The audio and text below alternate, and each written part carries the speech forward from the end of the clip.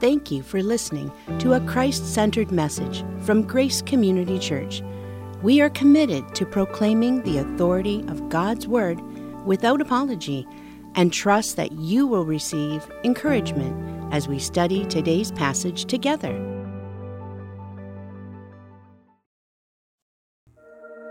In the beginning, God made everything and it was good. Our fellowship with Him was very good. But our rebellion shattered every relationship. Our sin brought the curse of death. We can see that things are not the way they are supposed to be.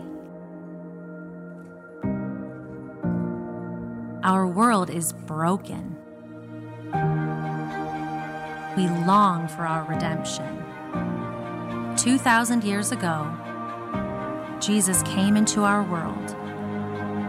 He lived and died and rose again before returning to His Father's right hand. Soon, Jesus will return, and every eye will see Him, the Alpha and the Omega, the beginning and the end,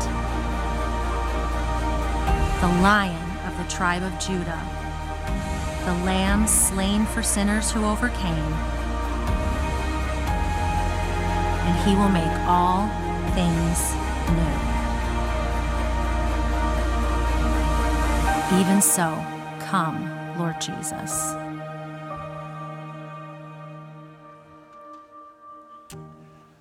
Let's go in our Bibles together. Revelation chapter 2. And this morning we will complete this chapter as the message, this letter, is written to the church at Thyatira. Now, last week we studied the Lord's message that was given to the church at Pergamum. We noticed in that church they were commended for holding fast to the Lord's name, for not denying the faith in Christ Jesus, even though one of their own, Antipas, was martyred there even before the revelation was given to John. They were the ones living where Satan dwelt, Jesus said. And they were compromising impurity because they were mixing immorality and idolatry together with their Christianity. And in that letter, we saw the doctrine of Balaam, the doctrine of the Nicolaitans. Those were both erroneous and dangerous, and they were present in the church at Pergamum. Now we get to the letter at Thyatira, which is actually the longest of the 7 letters to the 7 churches. It's the letter that's written to the most insignificant city and church of all of them, the corrupt church. This letter, it closely follows the thought of the letter that we looked at last week to Pergamus or Pergamum. The compromise with sin, Satan, and the world that began in Pergamus now becomes full scale in Thyatira. So if the church there in Pergamum was married to the world, then the church at Thyatira had been living with it for a long time.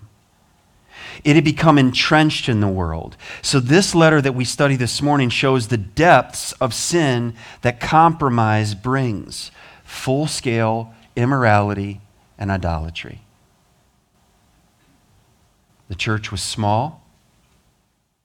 They appeared to be insignificant. They had many great qualities, but they're singled out, and the Lord Jesus gives a penetrating rebuke to this church. May the Lord give us ears to hear exactly what He says to the churches and to us. Verse 18, Revelation 2. And to the angel of the church at Thyatira write, the words of the Son of God, who has eyes like a flame of fire, and whose feet are like burnished bronze.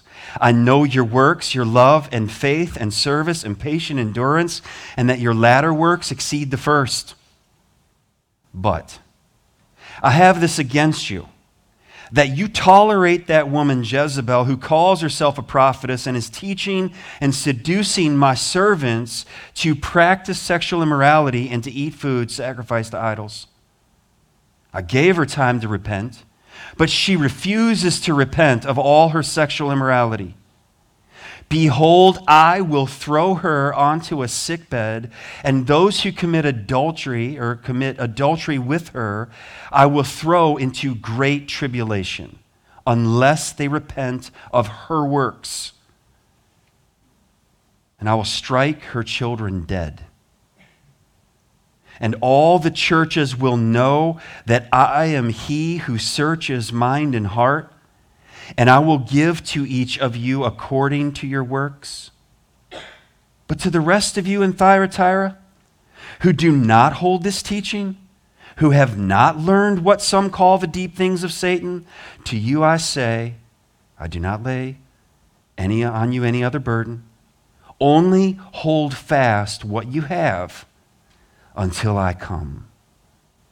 The one who conquers and who keeps my works until the end, to him I will give authority over the nations, and he will rule them with a rod of iron, as when earthen pots are broken in pieces, even as I myself have received authority from my Father. And I will give him the morning star. He who has an ear, let him hear what the Spirit says to the churches. This is the word of the Son of God, the living Word of God. Again, same format follows. There's an introduction in this letter. It's the fourth letter. We see the introduction to the pastor, the people of Thyatira. There those people were in that city. But this city is a little different than the other cities that we've looked at already. On the screen will come a photo of the map, all right? This is starting out at Patmos. This is the mail route. We looked at Ephesus. We looked at Smyrna, the second church, Pergamum last week. Now we are rounding the corner, and out between Pergamum and Thyatira and Sardis is a long valley.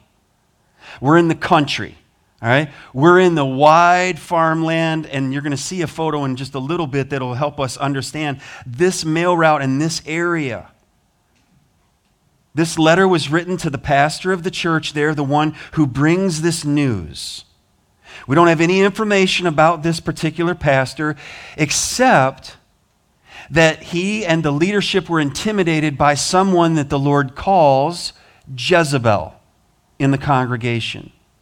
And that gives us an idea. It's not a real name, but it's a real character, and she's a wicked, evil woman, and she is having her way in the church at Thyatira.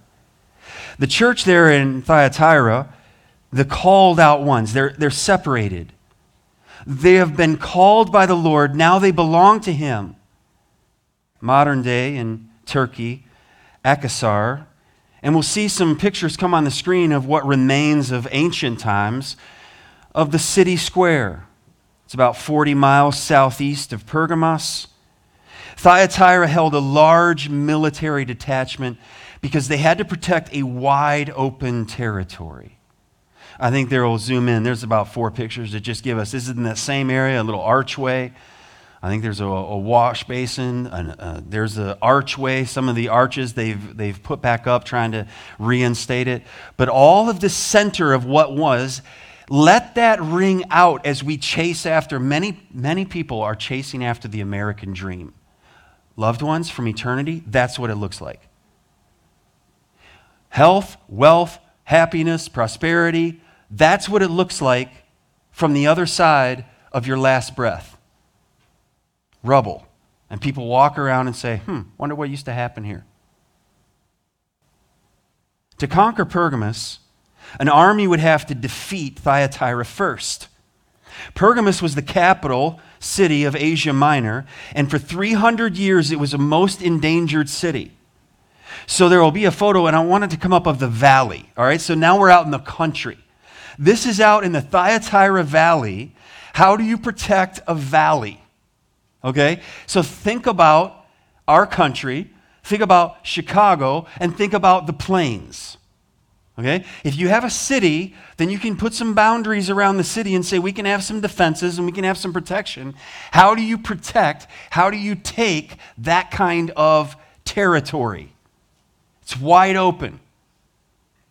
People are strong-minded. There's farmers out there. So the city would gladly have warfare waste lives. They would spend lives in the valley to wear out the valley and wear out the enemies approaching, so that by the time, if you made it through the valley and you conquered all of the farmers and all of the iron workers and the country folk, you were tired and exhausted and depleted by the time you got to the city, and now you're dealing with the walls and the fortress and the garrisons of protecting the city. You're in trouble.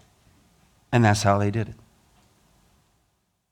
Apollo was the chief deity.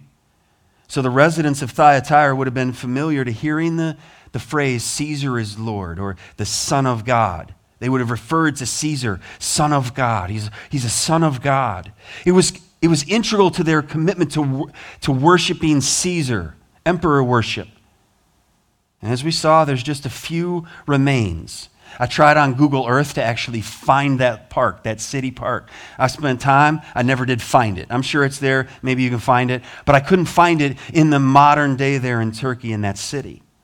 Now, out in this valley was known for industry. They had all kinds of crops. They had wool, they had dye. There's a plant, all right, that was used, its roots were used to dye in purple in that industry. There were guilds for wool workers, linen workers, manufacturers of outer garments, dyers, leather workers, tanners, potters, bakers, slave trade, bronze smiths were there. Membership for any of those trades would demand that you would be part of a guild, or in our world today, you'd be part of a union. Now, if you're part of that guild, then that guild would have a patron deity. So then if you're part of that guild, then you have to join into everything we do. Similar to our understanding, if you're part of a union, you better vote for the person that the union qualifies. And if you don't talk about it. Okay, such a pressure. We'll join together and be united, and they're speaking for me, but I can't speak differently. Now, enter a Christian into the context. Very difficult, very difficult. So, if the believers were part of that guild as a bronze worker, as whatever their industry was, and then they came time for the feast, and they would have a lot of them, just like your company will have times of get together, and this is how you entertain foreign people when they come, and this is what we have to do, and this is their expectations, and they go these certain places. And there's men traveling, and men always visit these certain places in certain locations where the clothing is limited or none. And that's just what you have to do to be a good host to people who are on business trips. Really. Not if you're a Christian. Not if you're a Christian, not if you're a believer. Well, if the believer exits before it's over, then they're suspect. What's wrong with you? Why aren't you following all the way through to what would end up in sexual perversion and immorality?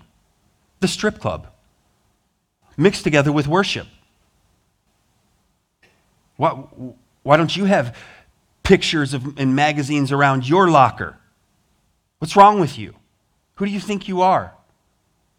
All of that pressure would have been crushing them in Thyatira.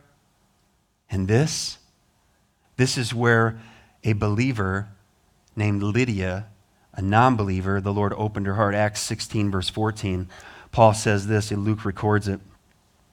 One who heard us was a woman named Lydia from the city of Thyatira, a seller of purple goods, who was a worshiper of God. The Lord opened her heart to pay attention to what was said by Paul.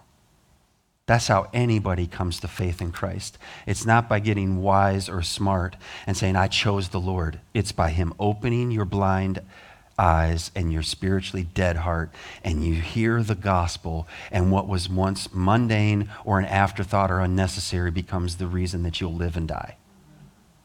That's what God does. Now, Lydia was probably the instrument that God used through the ministry of the Ephesian church to go back, take the gospel to her home area, and to plant a church there. That Ephesus, you see, they were planting churches. They were spreading out. They were doing everything that they should have been doing, and Jesus said, but you've lost your first love. Thyatira is out there. They're very different. The church by this time has probably been in existence about 40 years at the time of John's letter. And as we said, it's the most insignificant church. It's just a country church. Who are they? And the Lord gives the longest letter to them. Textually, the space given to this church is longer. It's almost twice what we studied last week to Pergamum. And that would be significant to the church at Pergamum. Hey, how come they get such a long letter? We're Pergamum. That's just Thyatira out there. They're loose change for us. They're country folk. They just cling to God and their Bibles out there. Pfft. Sound familiar? Who's this letter from? It's from Jesus. And he says he comes delivering the words of the Son of God.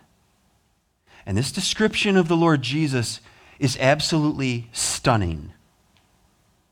That Jesus, the words of the Son of God, he gets right to the point. The deity and the authority of Christ. Now, this description is not derived from John's vision, the words of the Son of God. There's no mention anywhere else in Revelation of being the Son of God. And people will say today, well, if Jesus was God, then why didn't he just go around telling everybody, I'm God, I'm God, I'm God? He did. He said, I'm the Son of Man. And the Jewish people knew that is a reference to the one that we've been waiting on, who is the anointed one, who is God in flesh. And here he says, boldly, the words of the Son of God. Now, there's a Roman understanding to this, and the imperial cults, as I mentioned already, they would have used that terminology. Domitian imposed claims of worship. You will call me Son of God. The Romans would say, fine, whatever you want, you're the emperor. A Greek understanding, Apollo, who's that? The sun god. He was viewed as a divine guardian of the city of Thyatira. So his worship was combined with the worship of the emperor. Not a problem. Pull it all together. It's like Hinduism. Add more gods, no problem, until you say you can only worship Jesus. All the other gods you have to turn your back on.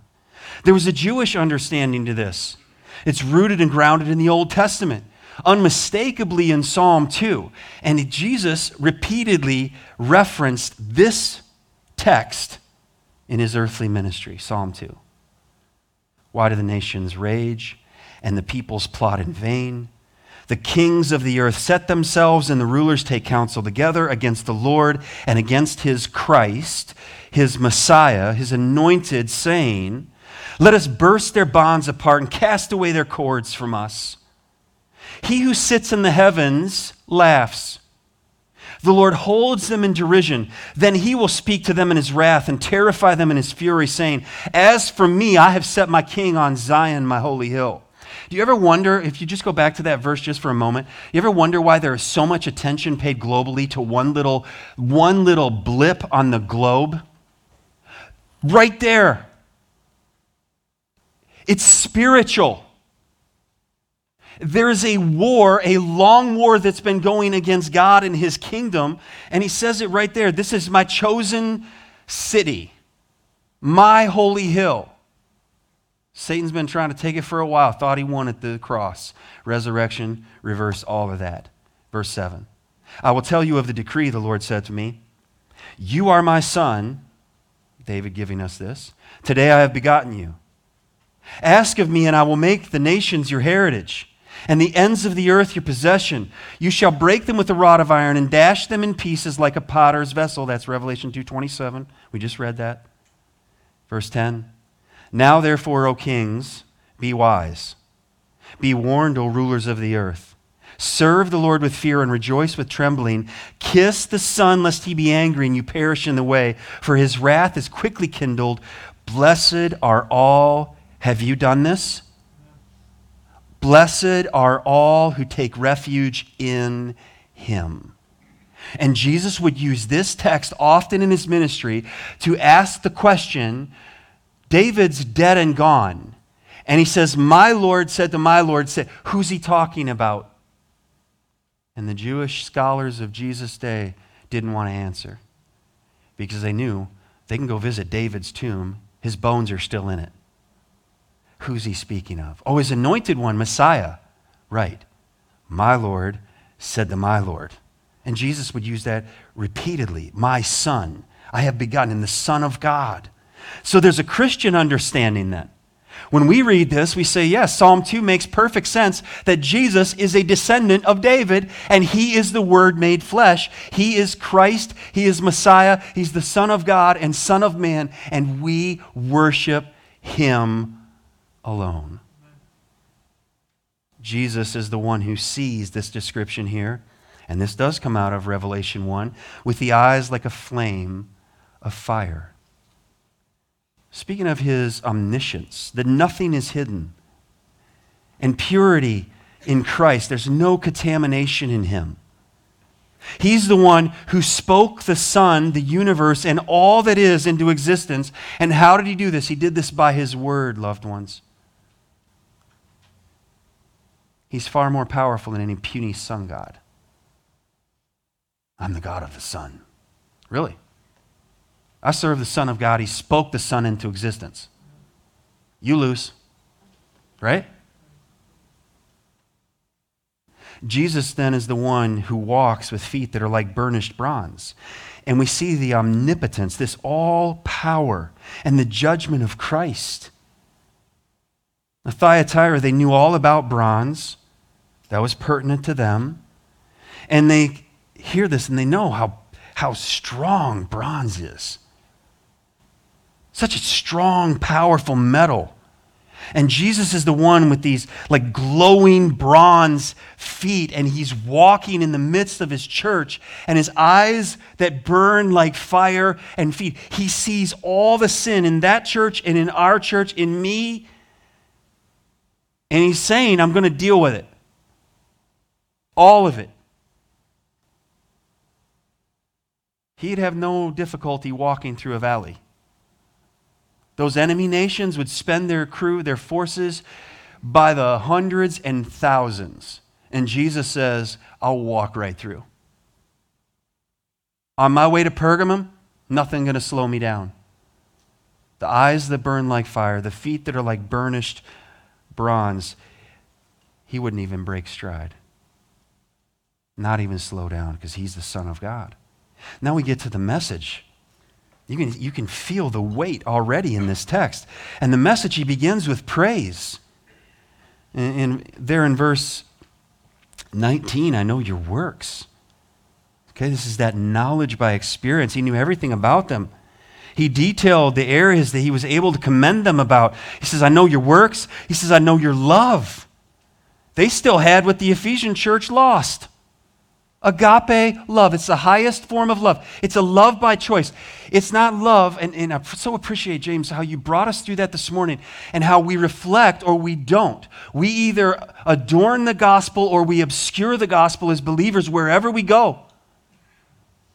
That we either disfigure Christ or we prefigure Christ. We display his glory or we confuse his glory as people look into our lives and we lose our temper on the job, or we lose our temper with our family, or we lose our temper driving down the road and things come out of our mouth or whatever that sounds like everybody else. He says, I know your love. The Ephesians lack love, but the Thyatirans lack truth. They still had love, but they lacked truth. He said, I know your faith. They were motivated by love. They continued on in faithfulness. That their love was evidenced through serving others. And faith is demonstrated through endurance of hardship that would come from persecution. He says, I know your faith. I know your service. This is the word we get deacon from. Diakonai. It's ministry. The whole church was known to be serving. I know your service. This is the kind of person that lives selflessly instead of self-centered or selfishly. What do others need? How can I serve others? How can I be a blessing to others? Or someone lives, what can you do for me? What will I do? What's going to be fun for me? What's in it for me? Selfish or selfless? This church was known for their service. What do others need from me? How can I help? To be humble and willing to serve others without any need of earthly recognition. That person, this church, Jesus is saying, you're dependable, you're loyal, you're loving. And he says, I know your patient endurance. They were known for their perseverance. They were known for their steadfastness.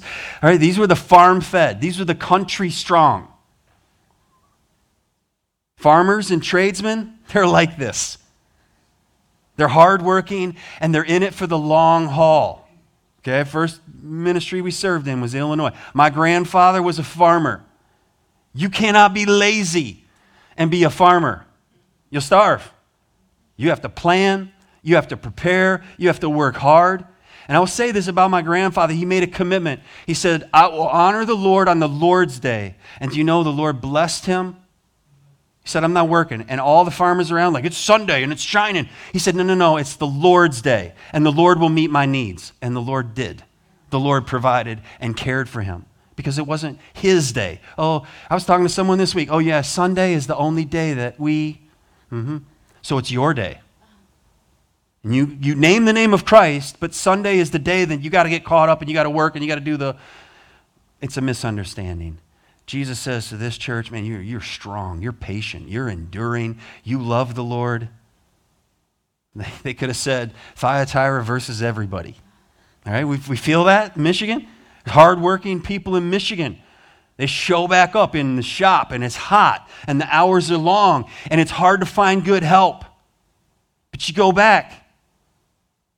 Law enforcement is difficulty. You don't know what's out there, but you go back and you go into when other people are running out, Thyatira's running in. They're engaging. And Jesus says, lastly, he says, I know your increase.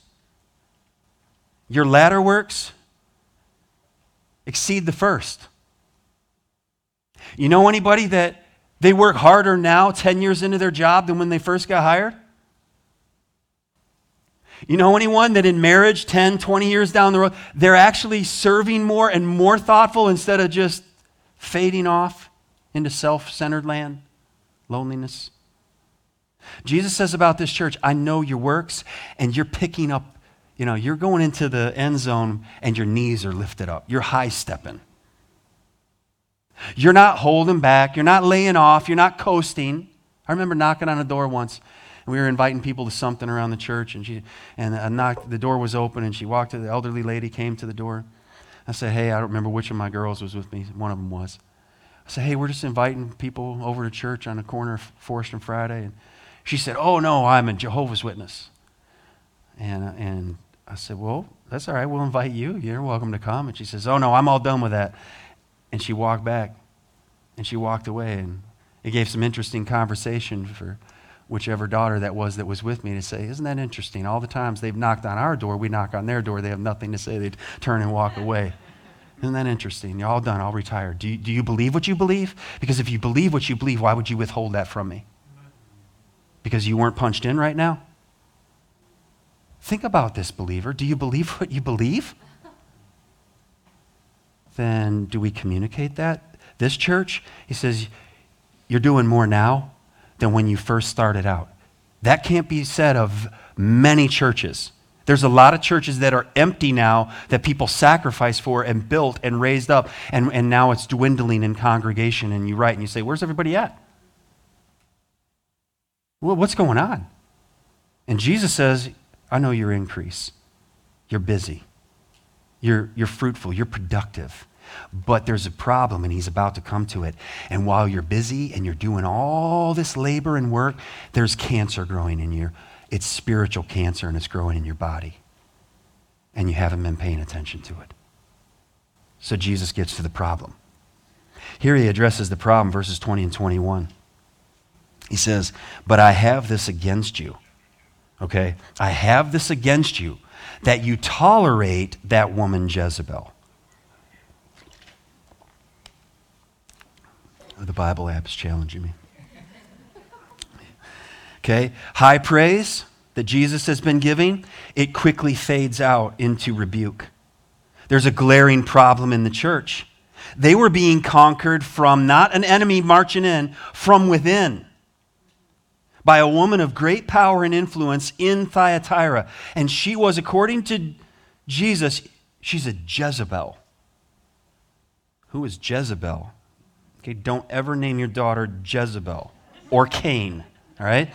The wife of King Ahab in the Old Testament, back in 1 Kings 16. Jezebel was a heathen woman married to King Ahab. She was a daughter of a priest of Baal who was the king of Sidon, Ethbaal. Baal worship. She promoted it all throughout Israel. Baal required the firstborn child sacrifice. Ashtaroth was the goddess of fertility. So you mix these two together, and it's unmitigated sexuality. Sleep with whoever you want to sleep with, and death to the children. Has a ring of modernness to it, doesn't it? Brutal destruction of the newborn, because they hadn't figured out how to kill the baby in the womb yet. So give birth to that baby and give it in sacrifice to Baal. And then no restrictions to sexual expression, to immorality. She was, Jezebel, guilty of whoredom and witchcraft, as well as murder. Remember, Elijah comes back and Naboth, he won't give me his vineyard. Jezebel, like, dry your eyes, you wimp. I'll get your vineyard for you. And she puts together a total sabotage to Naboth and accuses him and tries him, convicts him, kills him. And Elijah shows up when Ahab goes to view his new vineyard that he wanted. I got this vineyard. And Elijah says, the same place where the dogs lick the blood of Naboth, the dogs will lick your blood. Judgment will come, and it did. Mighty, powerful king. He ends up dying in a battle, knowing the prophecy's been given, and he switches the garments, and he goes as a common soldier, puts his garments. They find what they thought was him, the enemies do. This isn't him. And the Bible says that an archer somewhere, maybe the weakest guy of the foreign army, at a venture, he draws his bow and just lets it go, and it goes all the way between the joints of Ahab's armor, strikes him, and he dies. And he run out of the battle, and he dies, and the prophecy is fulfilled. So when the Lord uses here to this letter at Thyatira, he is not wasting words. The Lord carries out his word. He always does. He cannot lie. William Hendrickson, he says it this way. He says, Thyatira was indeed a lampstand, a light bearer, but this does not constitute an excuse for failure to exercise discipline with respect to members who make a compromise with the world. All that activity, all that busyness, all that doing wonderful things and serving and loving and all of that, but there's a cancer growing in the body, in the church there. This woman, Jezebel, was a self-proclaimed prophetess. Okay? This woman claimed to speak on behalf of God. And this happens through, I had a word, I have a vision, I had a dream, fresh word from the Lord. That's what she would say.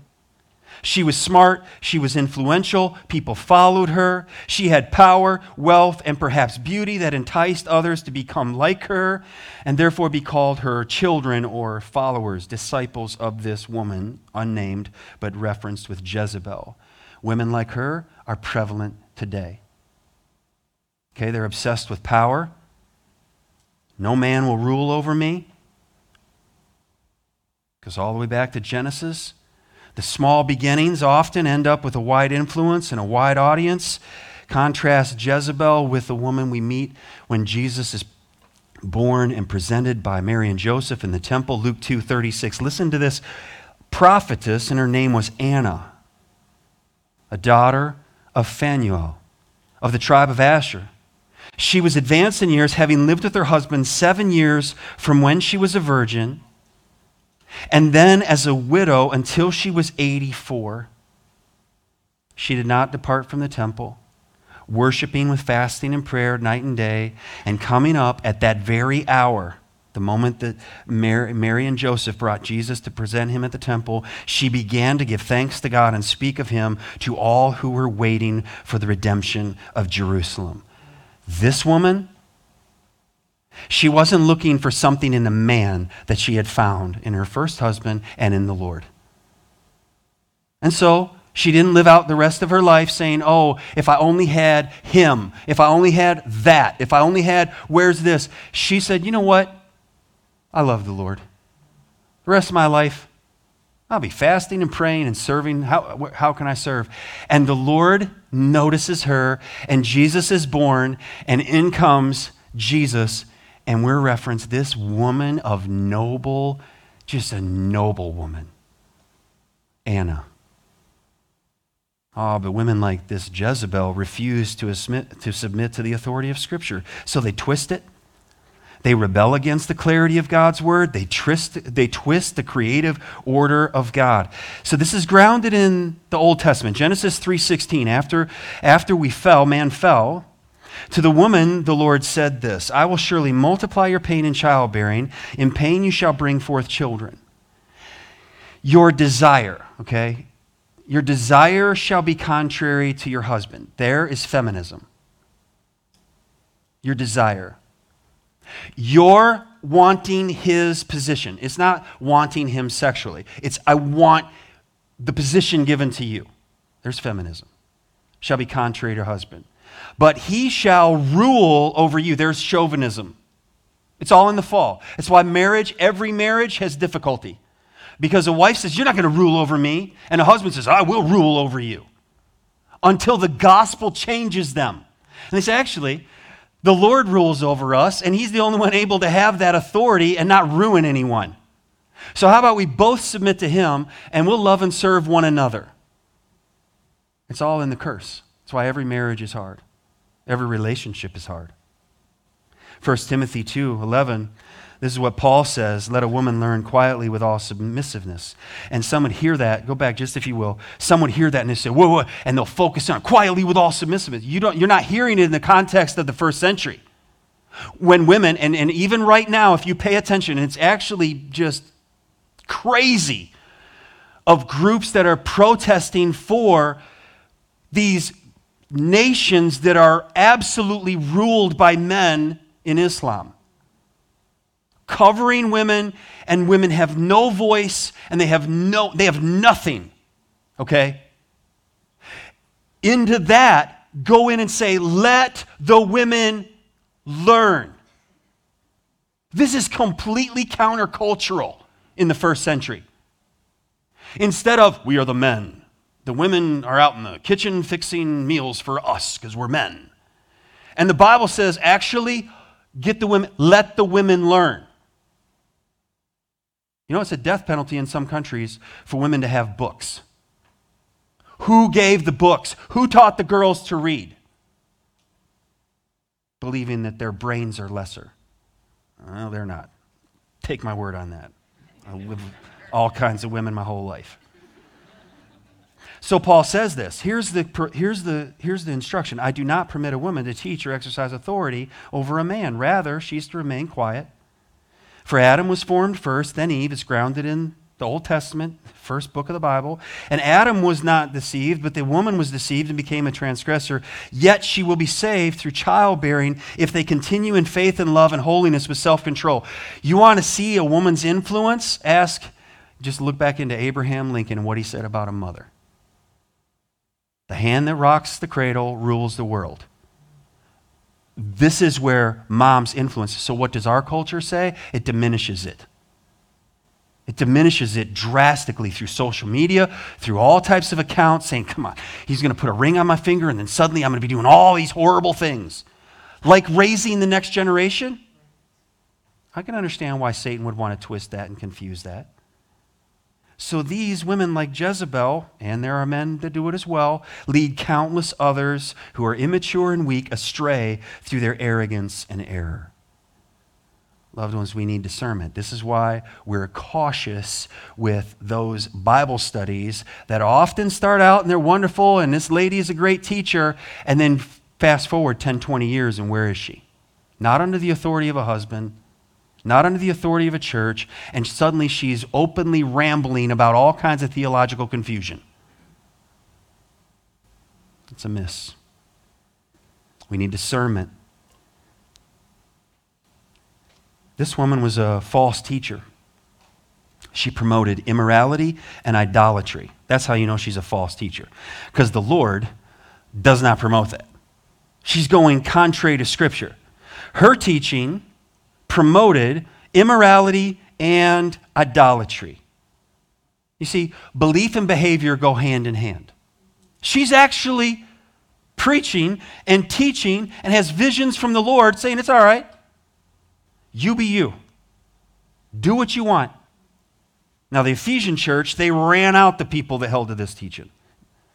But these folks in Thyatira, they figured a way to market it. Hey, we can get bigger. We can grow. We can have a larger church if we just, can incorporate some of what the world does and we'll put it in our church. Don't reject it. Repackage it. This adopts the lie that God made people the way they are, and after all, who are we to judge? It's an old lie of the devil, meant to keep sinners trapped in their sin and bound for destruction. But the gospel, that changes everything, and it's desperately needed. Now, just this week,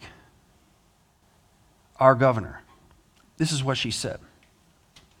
In roughly the last 18 months, we went from the overturn of Roe versus Wade to protecting abortion rights and expanding, this is such a confusion of terms, reproductive freedom. Today, we took another bold step forward to ensure Michigan laws reflect Michigan values. Those values have nothing to do with the Creator. Values to protect reproductive freedom. I'm sorry, was there a law against reproducing? That's actually what the Lord told Adam and Eve. Be fruitful and multiply. Have babies. There's no law against that. So it's a confusion of terms by a woman like this, not in the church, but from a governing body that is doing exactly the same thing. The safest place that should be on planet Earth is in the womb of a mother,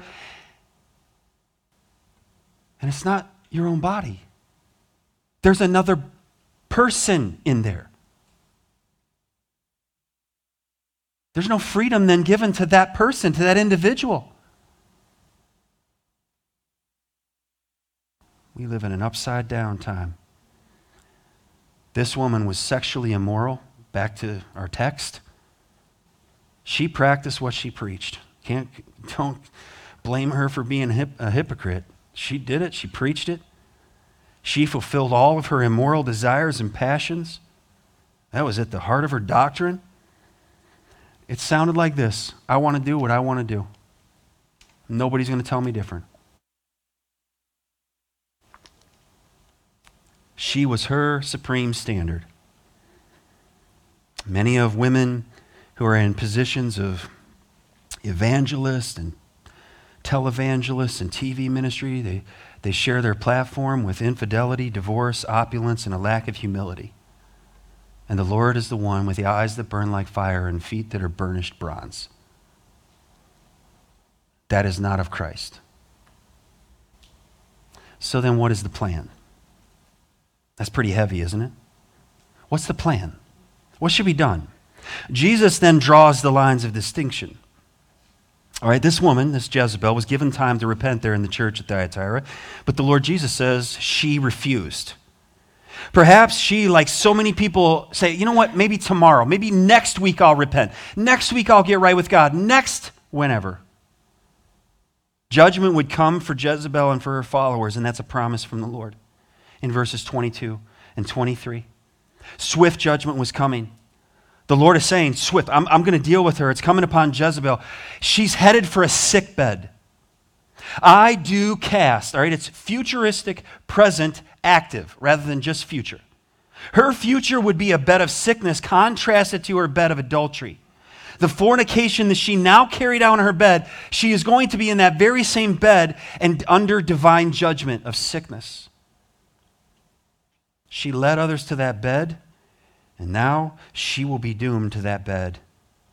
Her followers were about to be thrown into, Jesus says, great tribulation unless they repent of her works. You're following her, you need to repent of her works. There's still time for you. If you're hearing me this morning and you have yet to repent, there is still time for you to repent. Because you're alive. There was coming a certain knowledge of exactly who Jesus was, is, and forever will be. And he says it, verse 23, I am he who searches mind and heart, and I will give to each according to your works. You will not stand in the judgment behind your spouse, behind your parent. You will stand there before the Lord, and the only person that will survive that judgment is the person who's standing in Christ. We plead the blood. Not worthy, but Christ is worthy. Time was short. Divine judgment was about to fall because the leaders in the church, they didn't deal with her. They were weak. They were letting her do whatever she wanted to do. Judgment's coming. But then the Lord promises justice. There will be justice for those who prevail, for those who rejected Jezebel, for those who hold to the truth. Hold fast what you have till I come. So there was a group in the church, and they were holding on to truth and purity, and they were starting to be the outnumbered ones, this small group, like, this isn't right. This isn't right. She shouldn't be teaching that. She shouldn't have that position. We know this is wrong. We've been taught better than this. And they're holding, and Jesus says, keep holding on. I'm on my way. I'll be there. Don't lose sight. I'm on my way. He gives a command. Reject the false teachers. This whole teaching of the depths, okay, profound mysteries, secrets, amusing the people, seeking to persuade the people by their deeper insights into religion than what their own ministers had. Harrison said it this way. He said, you come from the U.S. to Zambia, all we would have to do is go around and put flyers that there's a man coming from America, an evangelist, and he's going to, cast out demons, or he's going to do some miracle works, and this place there would be more people here than we could fit. But to simply bring the word of God, I'm busy. Except for those who truly hear what the Spirit says to the churches. They get there. There's a command then, reject that. Clarity. The Lord called the false teachers' doctrines the depths of Satan. Why? Because they're putting it together in the name of God, in the name of Christ. They're mixing it together. They're putting poison into that drink, and people are drinking it because it's labeled Christian. It was in a Christian bookstore, if there's any of those left. They did a flyer, come to our area and learn about Revelation from someone who denies the gospel. So the Lord gives clarity here. It's a dangerous thing to despise the mystery of God, and it is as dangerous to receive the mysteries of Satan. Romans 1 says they exchanged the truth of God for a lie. And then he gives comfort. And he says this, he says, you know what, I'm not going to put any other burden on you. Here's what I want you to do. Hold fast what you have till I come, and I'm coming. All right, hold the line. You heard of that in military? Hold the fort. Hold the line. Hold the flag, even though there were people dying. Hold the flag till sunlight. And that, Francis Scott Key, that the Star Spangled Banner is still there. Why? Because it held through the night. That's what Jesus is saying. Hold what you have, I'm coming. They were used to this in all of military. We're getting run over by foreign nations. Hold fast what you have. I'm coming. The eyes that burn like fire and the bronze feet. And there'll be any trouble I can't handle. I'll be there. I'm on my way. That's comfort. He's just pulling them in like, I got you. Then we get to the conclusion, and it's a promise. It's a promise from the Lord Jesus that is a stark contrast to the immediate and temporary gratification. That's what false teachers focus on. Health, wealth, and prosperity. How to have your best life when? Now. If you know Christ, this is as bad as it gets, loved ones. This is as close to hell as you will ever get. If you don't know Christ and you don't repent and come to know him before you die, this is as close to heaven as you get. This is the best life that you will have, and it's a breath, it's a moment, it's a fading flower, it's a cloud in the air, here and gone. For believers, we're looking for the one who is to come.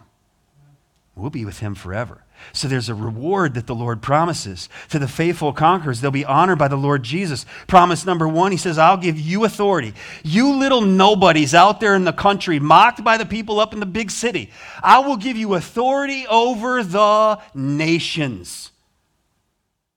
You will reign with me. True power and dominion. Romans 16:20, and the God of peace will soon crush Satan. And he says, where will he crush him? Under your feet.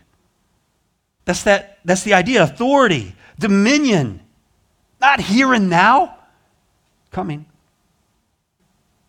Christ will rule with righteous judgment, and we will rule with him.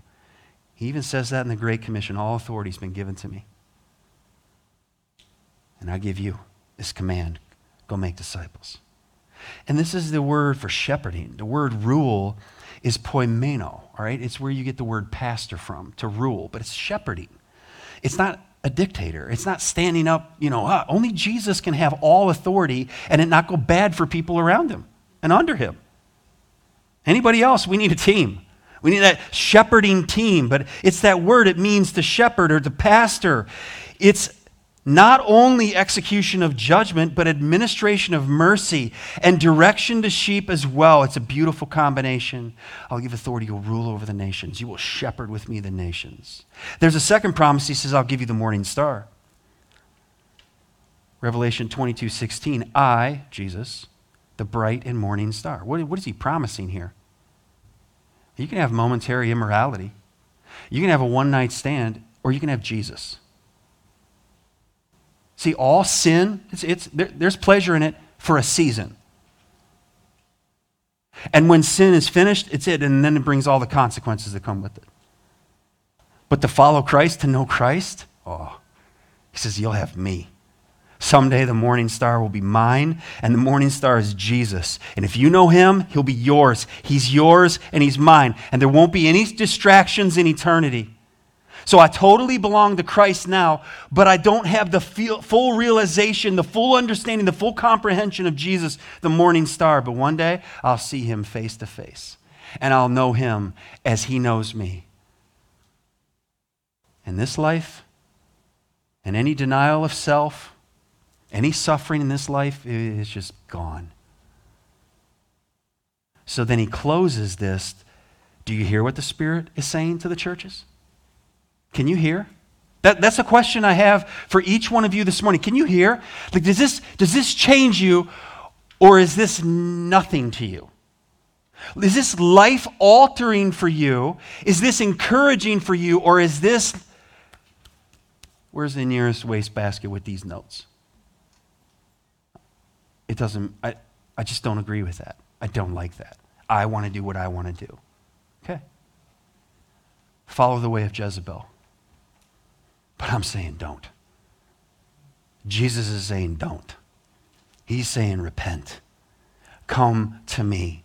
And can't we be tempted, church, to compromise individually and corporately? If we allow, listen to me now, don't just fold up shop on the application here. If we allow our inner private life compromise, the Lord sees that. He knows that. He's calling us to holiness. He's calling us that if we are going to rightly reflect his glory to the world, if we're going to be filled and walking in the Spirit of God, then we cannot fulfill the lust of the flesh.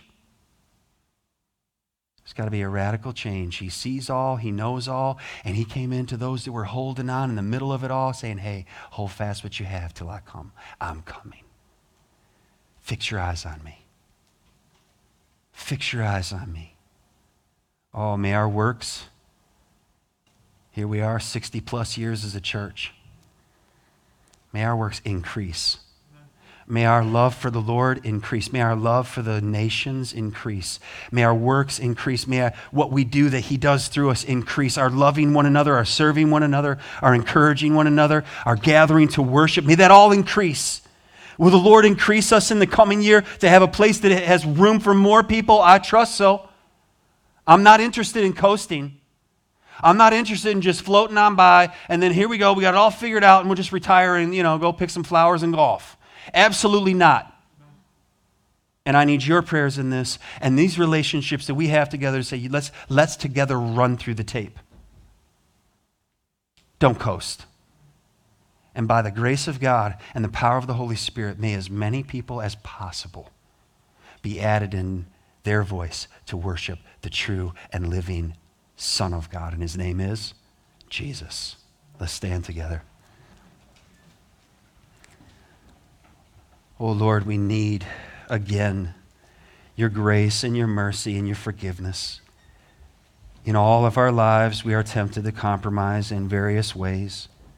Oh Father, will you give us clarity that we will know you first and foremost, and that we will please you in every aspect of our lives. Lord, help me in this. May I please you as a husband, as a father, as a shepherd here in this body. Lord, may we walk in holiness so that we can be used effectively, bringing the message of Jesus Christ, the Word made flesh, to everyone. Thank you, Lord, for your blood shed for sinners, for without that we have no hope. But with your blood we stand cleansed and forgiven and adopted, redeemed as children of the living God. And we are waiting, and our eyes will see you one day soon. So let us live in light of that day, that coming day. Let us live today in such a way that we'll be found so doing when you return, or when our heart stops beating. It's our last breath. All for the glory of Jesus, in whose name we pray. Amen. Thank you again for listening to Teaching from the Word at Grace Community Church. We are located in Richmond, Michigan. You can find us online at mygracechurch.com. Please subscribe and follow us at My Grace Church. It would be greatly appreciated if you would take a moment to rate, like, and share this message. We want you to always remember that you are loved.